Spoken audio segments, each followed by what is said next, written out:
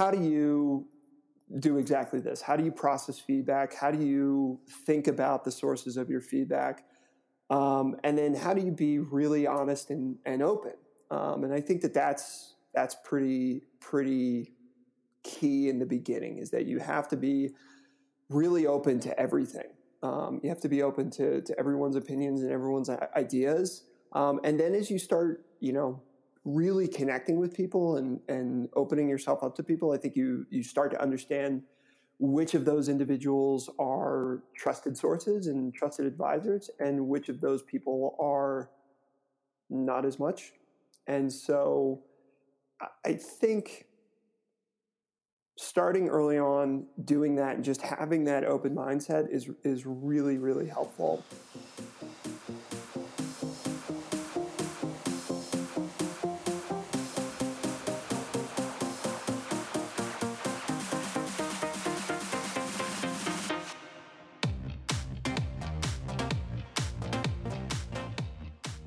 You're listening to the Maximum Enthusiasm Podcast, the exploration of life fully optimized with Megan Hottman.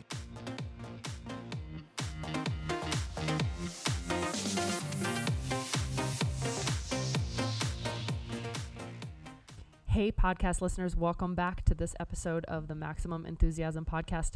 Today's episode is brought to you by Mode Sports Nutrition. Their website is myfitmode.com. myfitmode.com. Mode is a natural sports nutrition company, and their vision is to empower athletes of all disciplines to get the most out of their potential while promoting a healthy lifestyle. That sounds exactly like the theme of this show, and it is not ironic then that I happen to just love these products. I got hooked on them back in the spring. It started with my obsession with their energy shots. They make both blocks, drink mixes, as well as pre-mixed drinks, and it was the power drink, specifically the Re-Energizer shot, that made me a true believer. I struggle with muscle cramps in my legs after long, hot endurance events, and whatever it is about these Re-Energizer shots, I swear it is magic. I've been using these shots for all of my long gravel races this year, as well as long training rides. In fact, Dirty Kansas is the perfect example. I had zero muscular cramps anywhere. Triceps, fingers, legs, calves, face, you name it. There were no muscle cramps. And I carry these little orange mango tasting shots with me on big rides and during big races. And so far, I have 100% success with these products along for the ride. I am also a big fan of the blocks. They make these all natural ingredient energy blocks. They call them Raw Energy, and they are either blueberry and coconut, mango and apricot, or chocolate and walnut. Quite frankly, they are all my favorite.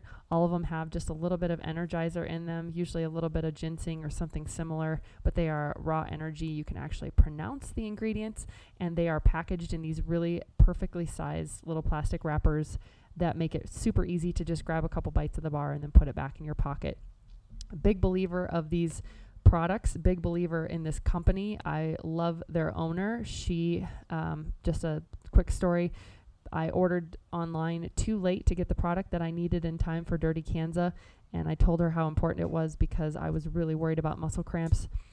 The owner actually took the time and effort to get those products overnighted to me to my hotel in tiny town Emporia, Kansas, and it was a large part of my success at this year's Dirty Kansas race in the single speed. So now I don't let myself go dry. I always make sure I've got some of their product on hand. I'm a huge believer. Check them out. They're offering a discount to our listeners too. If you use the code Hottman, Hottman, at checkout, you'll save yourself some money. It is all refrigeration required, so it will come to you in a cooler pack, and you want to stick that stuff in your fridge as soon as it arrives.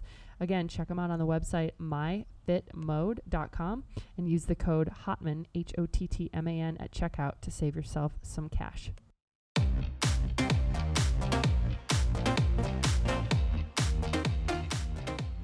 Hey, podcast listeners, welcome back. Today, my guest is Drew Chambers. I invited him on the show to talk about the startup life, this crazy, magical, mythical world of startups.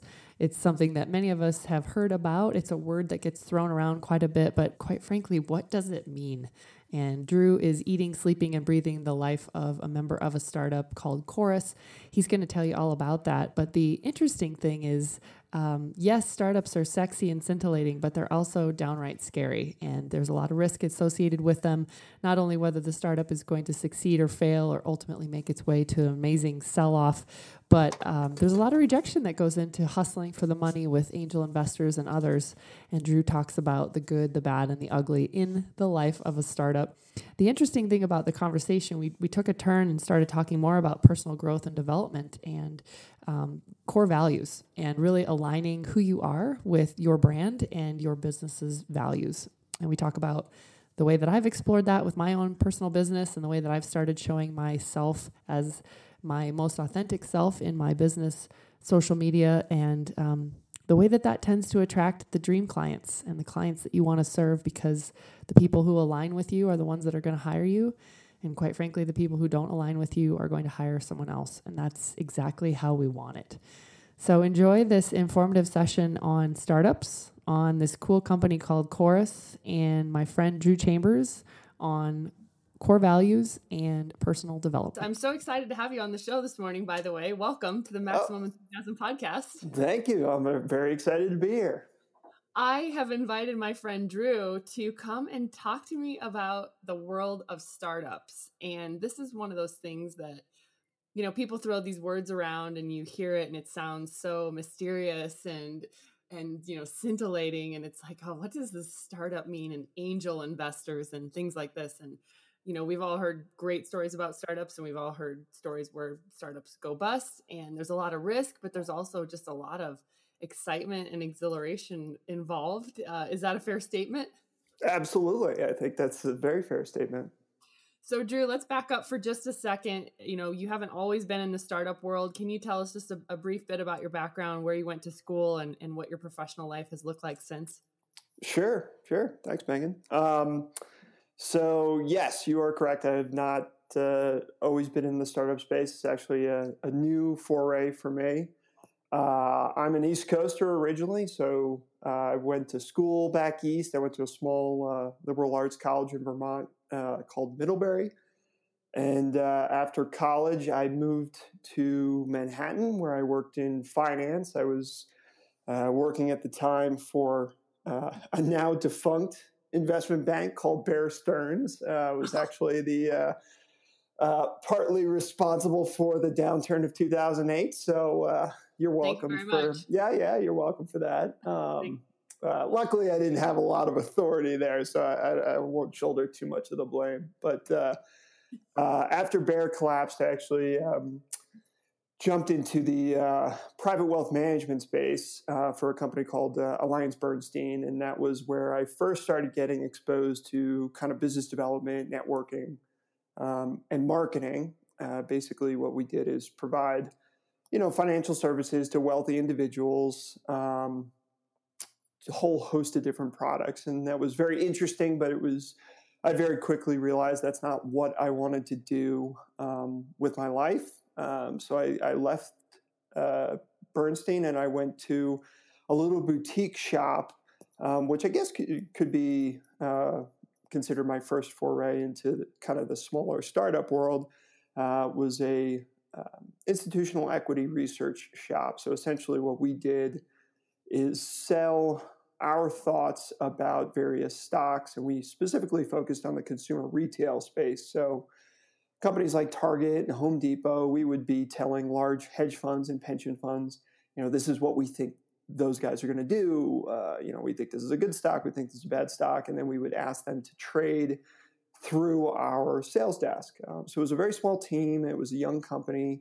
There was a lot of good with that. There was a lot of bad with that.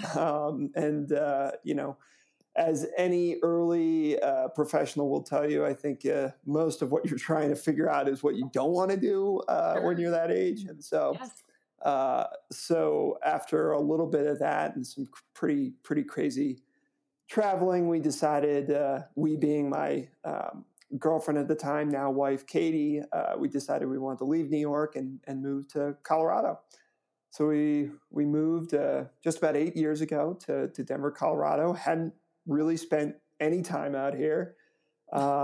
Started with a company called GLC, which is a process outsourcing company that I ended up buying into. And then at the beginning of July, I exited, sold that, and started with my current startup, Chorus, here in the beginning of July. And tell us about Chorus, and more specifically, what about this company essentially kind of wooed you away from your momentary retirement that you were attempting to enjoy? Right, yeah. I wanted to ride my bike more. I don't know what I was thinking. Right. So Chorus is it is a platform designed to enable better access to consumer data. So essentially, if you're a large company or even a small company and you want to understand what your customers are thinking, there's kind of a very nebulous way of going about and doing that currently. And what Chorus aims to do is give you a single platform that makes it much easier to get that feedback, and then hopefully act upon it. Use it to inform your business decisions, whether that's product development or marketing, what have you. So, at its core, it's a survey platform first and foremost, with a lot of robust tools for translation, for automation, and then it has integrated what we call in the space panel providers. So essentially, it enables you access to 80 million respondents across the globe fairly quickly. So you can put out a survey and get a response within a day, as opposed to a few weeks prior. So it's meant to be disruptive. It's a very cool technology, and I think and I think ultimately what was appealing to me was twofold. One, my brother, who is much smarter than I am, is a data analyst wonk. He's published pieces. He's taught at grad schools. Super smart guy, and this is the space that he plays in, and so he, when I started talking to Chorus, I started talking with my brother Chris as well and getting his feedback, and he was, right away you could kind of see his eyes light up, and that was pretty telling. I think, secondly, the team was really honest and open. I think, I don't want to make any kind of broad generalizations, but I think one of the common things that you'll hear about the startup space is that there's a lot of, and I'll do air quotes, very smart people, people that know a lot about a lot of things and aren't as willing and open to kind of share the spaces where they might be challenged. And these guys were very honest and open about where they were. Maybe there were some gaps in their knowledge or some gaps in their skill sets. And I really like that, because I tend to be very open about where my gaps are and where I think I can add value. And they really needed somebody to kind of help on the marketing side as well as the enterprise partnership and launch side, and that's really what I enjoy doing. So, wow, that is so just all encompassing. There was so much good stuff there. I want to just go back to the most recent point you just made, and then we'll come back full circle to the startup, which you talk about blind spots just now, and you say that you have a pretty good awareness of your blind spots, and you feel like your team is a team of people who they have their strengths where they have their strengths, and then they're also pretty acutely aware of their blind spots. This is one of those aspects of life, and adulting specifically, I find really fascinating, because there's a lot of us walking around that don't know the things we don't know. And you sound like you've got a pretty good grasp on your blind spots as you perceive them. Where do you get that feedback, and how do you eliminate kind of the clutter from, sources that aren't very reliable, with respect to really figuring out where it is that those blind spots are of yours, and how you improve upon them? Yeah, that's a great question. Honestly, my only weakness is that I care too much, obviously, but no, teasing. I think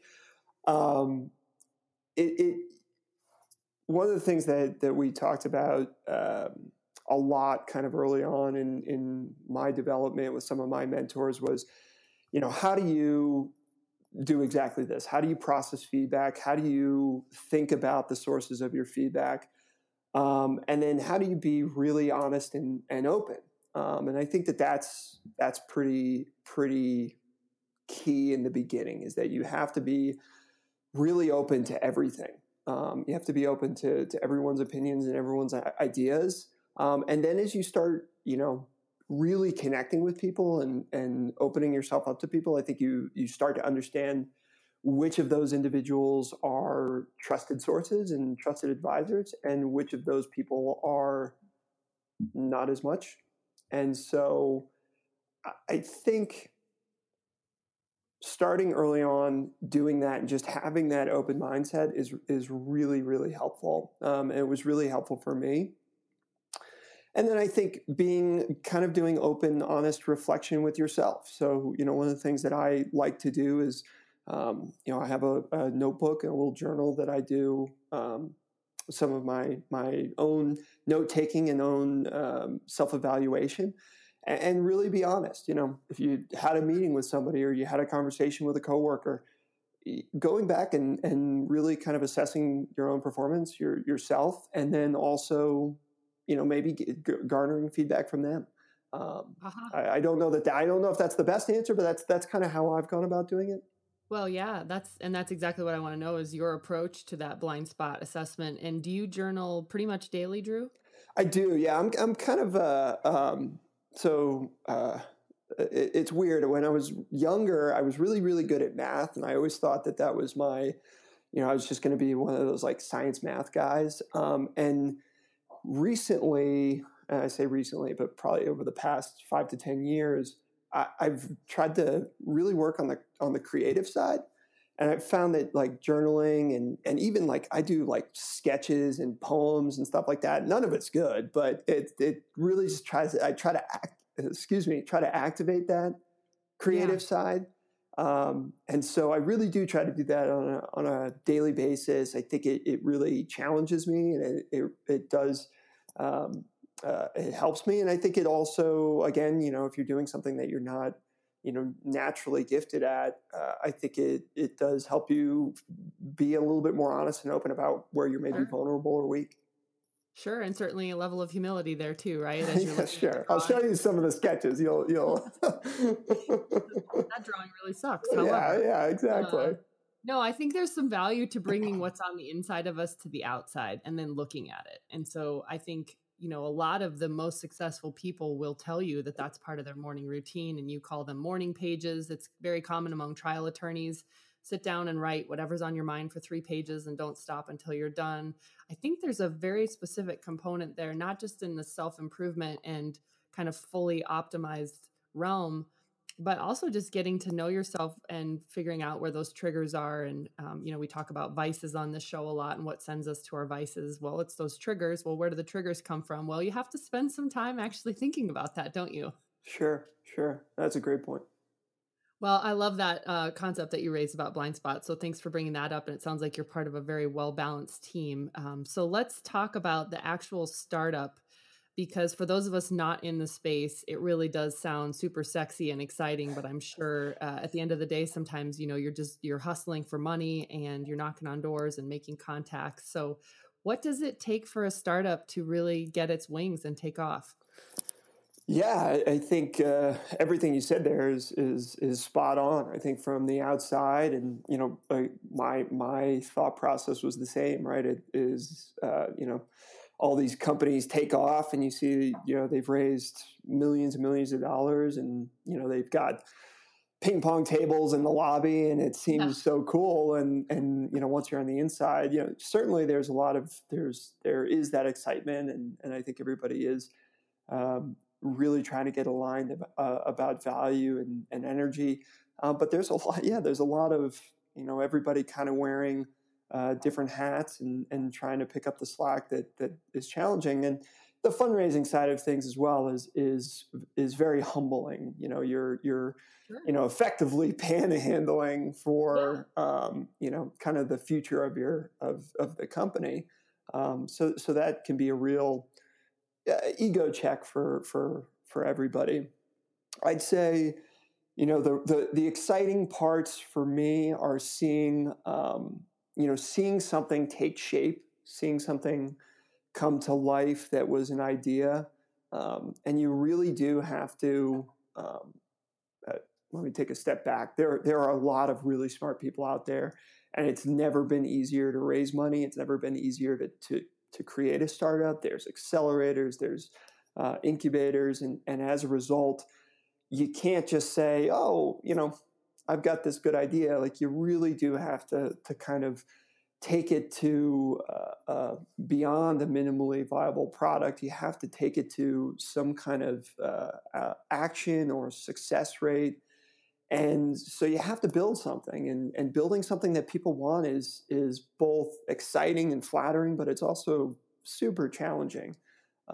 So seeing that growth and seeing something go from an idea or even just a problem, and I think that's one of the big things that we focus on in the conversations with investors, but also as a company is, what's the problem that we're solving? We're not just creating something to create something. We're creating something because we saw a problem, and we think that we have the best solution to that.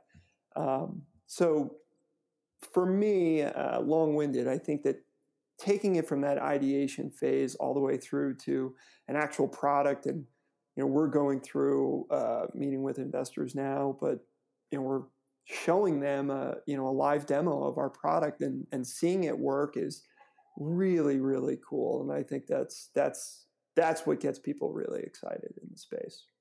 Totally. You mentioned earlier just, disruption, and I love that concept of being a disruptor, but then I also love the philosophical aspect of creating a solution that did not previously exist for a problem. And that, it feels like everything that could be invented has been invented, and then you turn around and there's a need for something new. And we've all been recipients of the customer feedback surveys, and you wonder, what the hell are they doing with these things? And everyone wants to ask you, how likely are you to refer us to your friends? And I know that's kind of the magic question, but then you just wonder, well, where does that data go? And do they actually change anything in their company as a result? And your company, it sounds like, is attempting to take that data and assimilate it into something usable. Yeah, for sure. And I think that, that's a great point. People are always asking that question of kind of loyalty, right? Is right. How likely are you to be a trustworthy friend and refer right. business to me is very valuable. And if I can use that appropriately, then, hopefully that's informing better business decisions going forward. Sure. Well, let me ask you, I think you mentioned that from a disruptor and a solution standpoint. Certainly, what you've done is niche, but also, very unique. And do you attribute much of your success to kind of filling that gap and seeing a problem that needed a solution that didn't exist, or is it something else? Well, great question. And for our listeners that may not know, I own a law firm that exclusively represents injured bicyclists. And I will say, Drew, that I take a great amount of pride in being a disruptor in the legal space, in that, yes, there are a lot of lawyers that represent injured bicyclists. To my knowledge, I'm the only one who does it exclusively and does no other types of cases. That's not the part I take so much pride in as it is the way in which I do it. I don't have the typical website. I don't have the typical Instagram. My office is certainly not your typical law firm. I don't dress, act, or talk like your typical lawyer. That said, I, of course, wear an appropriate suit and act appropriately in court. It's not a matter of being appropriate or inappropriate. I'm just doing it differently. And I think lawyers have for a long time been a certain way, and that's fine. And it serves a lot of clients. And there are a lot of people that want to hire a lawyer that has that look. But as someone who sought me out for my legal counsel, you could probably tell me better than I can tell you what it was about that disruptive approach that attracted you to my law firm as opposed to one of my competitors who's more traditional. And I get the feedback from clients all the time that I can relate to you and our interests are aligned, and I get you and you get me, and that's important. And so that's why I do it the way I do it. And it sounds like that's why you guys do the startup the way that you're doing it. Yeah, though I think you hit the nail on the head. And I love that you use the term alignment or aligned. That's kind of very core, one of the core values that I have. And absolutely, that was 100% why, when looking for my counsel, I went with you, is that immediately sense that our values and our focuses were aligned. And I really do think that's so important in all aspects, but particularly within business. The easiest way to derail any company, but especially a startup where, you're small and every day you got to go out and deliver for your clients, for your investors, for the rest of the team. If you're not in alignment and you have different goals and different values, you're not going to be long for this world. Right. Well, and I'll just share from my personal experience, and I want to hear how you all have come to your core values. But I will say I've been in practice now for 8.5 years with respect to this current practice. And I spent the first 7 years basically trying to be something I wasn't, which was I was trying to look and act like most people expect lawyers to look and act. And I was having a harder and harder time switching hats from the authentic, true Megan out here in her personal space to the lawyerly professional Megan who was trying to be what she thought her clients were looking for. And I started working with a coach, actually a therapist, and she said, I challenge you this year to actually just put yourself out there and be the authentic Megan in both realms, personal and professional, and see what happens. Because she said, your phone's ringing off the hook. You've got plenty of business. Why not just see how the world responds to authentic you? And I was scared to death because there's so much vulnerability there that people are going to reject you because you don't look like you take it seriously enough, or you don't, whatever, insert, whatever criticism here. But I went for it because it felt right to be authentic, and the vulnerability is crazy, but at the same time, it's been so well received to the point that people are asking to hire me to do their PR for their businesses. And I'm obviously not a PR professional, but what I am doing is trying to be my most authentic self personally and professionally. And I don't have to wear two hats anymore. And I feel like the universe is going to bring you the people that align with you. And those are the ones that you want as your clients anyway, people like you, Drew. And then if people don't align with me, they're going to be better served with another lawyer who is aligned with them. And that's the best case scenario for everyone. So it took me 7 years to figure that out. You all are in startup mode. And it sounds like you've already figured that out. So how did you get so quickly as a team to what your core values are? Yeah, I mean, well, so for one, it wasn't that quick, right? So I joined the team in July, but the company's been around for some time. It's been around for about 4 going on 5 years. Okay. They are pivoting towards this product and this platform that they've built over the better course of the past 2.5 years. But one of the first things I did with the team, and I think it was part of the reason why they wanted to bring me on board, is through our conversations prior to me joining. They really got the sense that this is where I could potentially add value. But one of the first things we did, I think in the first or second week, is we put everybody in the same room and sat down and said, all right, who are we? Let's have everybody say in their own words, what they think we are, what's our value to clients, what's our value to each other, what is most important to us, what's most important to you, both from a business and a personal standpoint, and let's flesh this out. And so I think, through that exercise, we found that there was a lot of, sometimes when you're building a product, and like I said, they had been building this for the better part of 3 years, it's very easy to get lost in the weeds and get focused on one little piece. And to take that step back and really, come up with a holistic statement about who we are and why we're doing what we do it was cathartic. I think it was very helpful.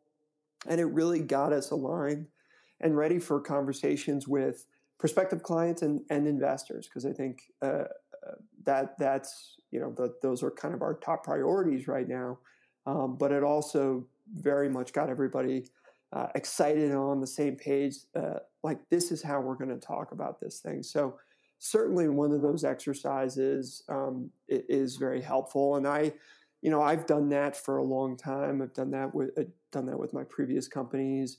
They teach that in a variety of different business schools and books. if your listeners are fans of traction or the EOS system, it's a very, very popular part of that system. It's talked about in Hooked, which is a book by Nir Eyal.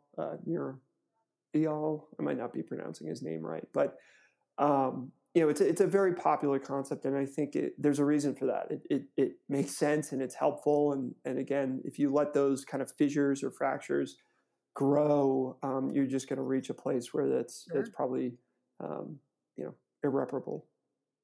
Sure. And as I'm listening to you, these concepts are forming in my brain. I think when we decide, and a lot of people resist the work that it takes to decide what your business personality, we'll set aside personal stuff for a moment, what your business personality is, and then what your core values are. A lot of people resist doing that work because you can't really see how it moves the bottom line forward, and it feels like it's just sort of a waste of time and it's woo-woo or whatever. But the scary thing about it is once you commit to those things, you're giving people an absolute reason to reject you. And instead of being the chameleon who is whatever it needs to be, is certainly when you're a startup and you're trying to raise money, I'm sure the temptation is to kind of say whatever you need to say to make the investor want to pull the trigger. Sure. And yet the core values are going to hold you firm to a certain set of criteria. For example, you may even have a great investor with a ton of money to throw at you, but their personality could be so malaligned with you that it's not a good fit, right? Yeah, that's a great point. You definitely have to have confidence in yourselves and your idea to be able to say, yeah, we need money to grow.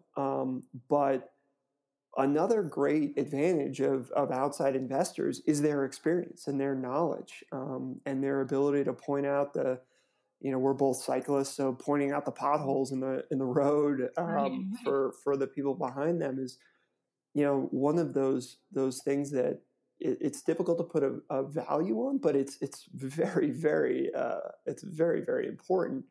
And so, resisting that temptation to just take the check, but be with somebody that's misaligned or doesn't have the same interest, the same exit strategy, what have you, as you is challenging. And I'm not going to say that we've absolutely got it down pat, but we certainly keep it at the front of our minds, to say, look, we're looking to raise money, but we're also looking for partnerships that are going to bring that additional value to us, because in the end, that'll probably be tenfold, just the dollar amount that we're raising. Right. It strengthens the whole product and the For whole sure. team. Well, let's talk to the extent that you're able to or want to talk about specifics. So you're looking for investment dollars, and I'm guessing that the minimum investment is a fairly large number, and you don't have to say it if you don't want to, but what is the kind of identity of an average investor? Is this someone who's also at the same time running a super successful business of their own, and they have this money on the side that they kind of play with, and that this is an alternate investment strategy for them? Or, what is an angel investor, and how do these people come to be people who play in this space and throw around a lot of money? Yeah, for sure. So obviously, I'm not a financial advisor, so I'm not going to advise people on how to spend their money. Do it how you see fit. However, the common thread is, everybody that's looking at investments in the startup space, for the most part, they're accredited investors, which mean that basically they're wealthy individuals. They can afford to lose the money, and it's not going to be their entire retirement going down the drain, and that's because the risk of startups is much higher, right? As you mentioned at the outset, upside risk, but also these huge upside value. If you IPO or you get acquired, whatever, that's where you read those news stories with the big numbers in them. So, everybody we talk to, from the angel space, which, an angel is essentially a very wealthy individual or a couple of individuals that are looking for very early stage companies. So they're saying, maybe it could even just be an idea, Maybe that product doesn't even exist, but it's a very, very early stage. Think in The Social Network when they go meet with Peter Thiel to talk about Facebook before it's even really, what we know it is as it is today. Can you imagine that? Yeah. So it's that very, very early stage. And then there's a whole host of institutions that, they're writing checks from, $1 million to $10 to $20 million, sometimes much more than that. And if you're in the Bay Area, but they're playing in that space where, maybe a company has raised money before, maybe they've shown that their product has some traction, and they're looking to kind of, you hear the term the hockey stick. They're looking to make that big leap to the next level. That's where you start hearing terms like maybe the seed stage or the Series A stage, Series C, that kind of space. So our company, we're really in kind of we're somewhat unique given the length of our history, but because we're talking about a product that is just getting started, we're really probably in that seed stage, which means that we're talking to a pretty healthy mix of angel investors as well as institutions that are more focused on that space. So we're talking pretty inception stage then when you say seed stage. Yes. Okay. So you're talking about, again, maybe there is a product that's in existence. Like, for example, we have a product that's in existence that works, that some people are starting to use, but we don't have, 6 months, a year track record of this product, being out there kind of thing. You have enough to demo though, it sounds like. For sure. Yeah. It's a working product. It's like I said, it's being used. We just haven't kind of turned it around and started marketing it and selling it to the world. Gotcha. So it doesn't have to be specific to this company, but following the seed stage, assuming that enough money is raised, is the next phase then where you start to really develop kind of that minimum viable product and taking it to market, or what's part two? Yeah, that's a great question. So, one of the big things that is always going to be asked when you're talking to an investor, or really anybody that's looking to give you money, right, is what is this money for? What are you going to use this for? And so, every company is going to be a little bit different, but certainly if you're in that seed stage, one of the big things that we talk about is, this is how much of that money is going to go towards hiring more developers. As the platform has more and more users, certainly there's more and more problems that can occur. There's more and more need for, technologically savvy individuals to help keep the system running. Salespeople, marketing budget, they want to see a very, very broken out table of what those dollars are going to go to, and then what's the expected return for that, right? If you're investing in a startup, you're not saying, I want 4% return because go, buy treasuries and some municipal bonds. Like, right. It's not, these individuals are looking for 5, 6, 10, 20 times return on their investment. So you really have to kind of lay out exactly what those dollars are going to go to, and then what that investment is going to return. What's your expected, increase in number of users? What's your increase in revenue expectations?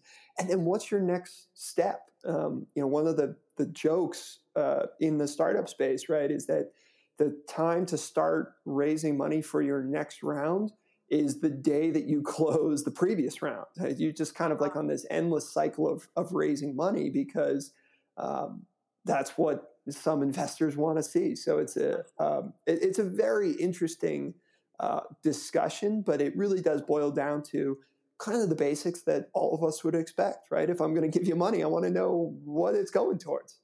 Right. And with no expectation of any return. It could be a zero. Right. Or it could be 5 years from now you sell the company for 10x, and if you're one of 10 investors, you're going to take 10% of that. Right. And we generally try to focus on the upside. We try not to talk too much about the failure. But, the statistics don't lie. It's, startups are. Is it 1 out of 10? 1 out of 9? It's very, very challenging. So. Well, and as you said earlier, that probably keeps you humble. I'm sure there's a lot of people that you ask for money from that you get a no, right? Oh, it's absolutely a numbers game. It's absolutely, and to circle back to something that we had mentioned earlier, it's very much, it might be somebody that can invest, but they're just not aligned, or they just don't understand the space. One of the big things that you hear a lot is, wow, we really like this idea, but we're just not that familiar with this market or this this vertical, and as a result, we don't feel comfortable investing in it because investors as well, they're looking at it, and one of the things that I do try to do, I don't know that I do it well all the time, but I try to put myself in other people's shoes.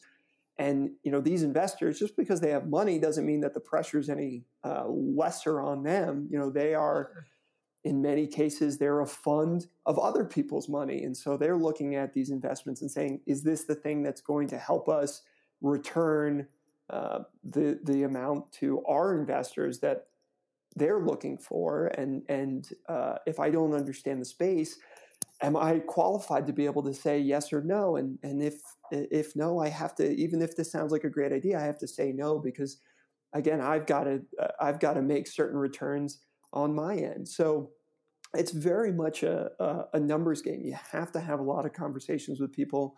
You have to understand what their mandate is. Again, some of these investors are focused on just one vertical, or maybe they're focused on just tech, or they're focused on services.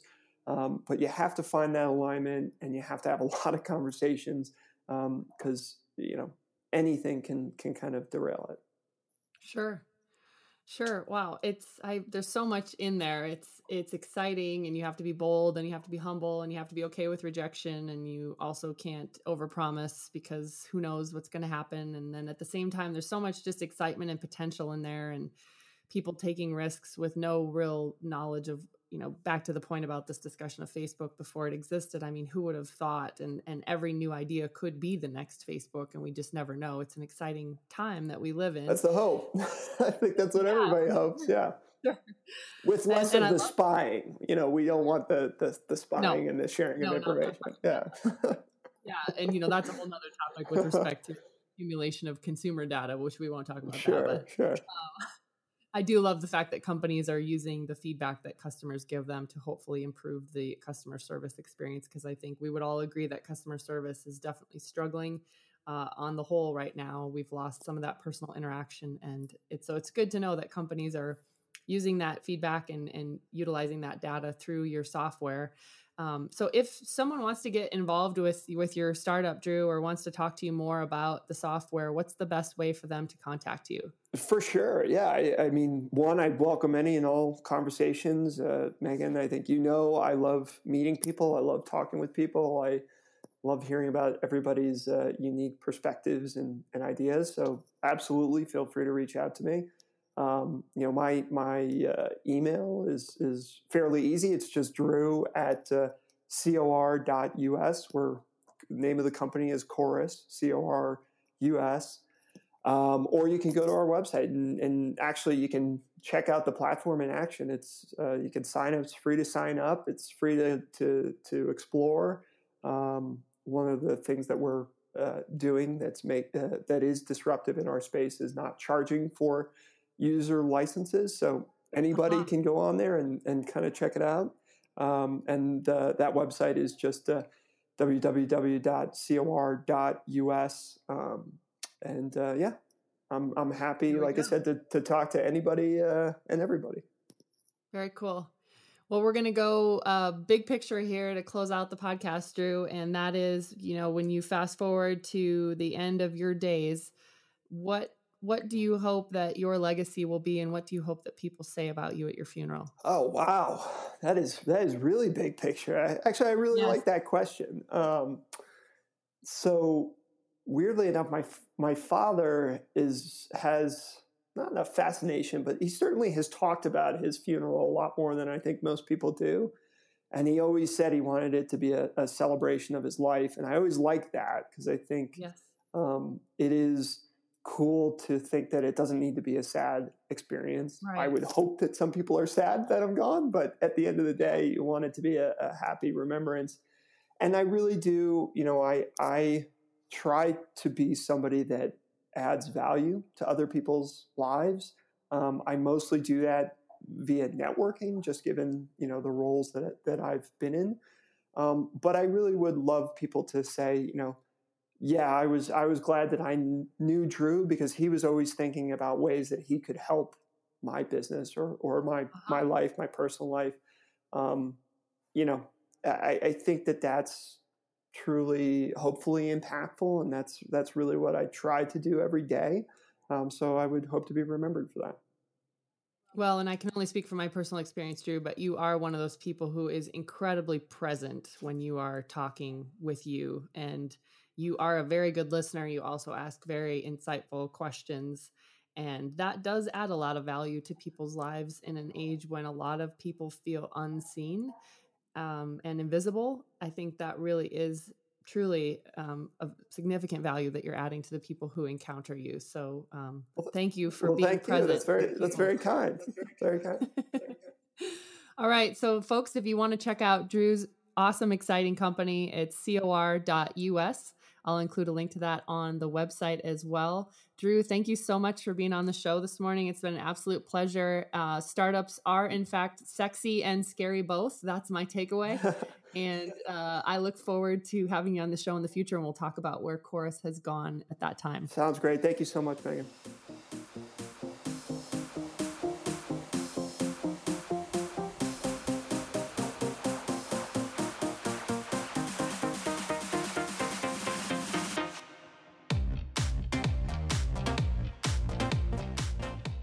Thank you for listening to Maximum Enthusiasm with Megan Hopman. Subscribe, check out our blog, and learn more at MaximumEnthusiasm.com.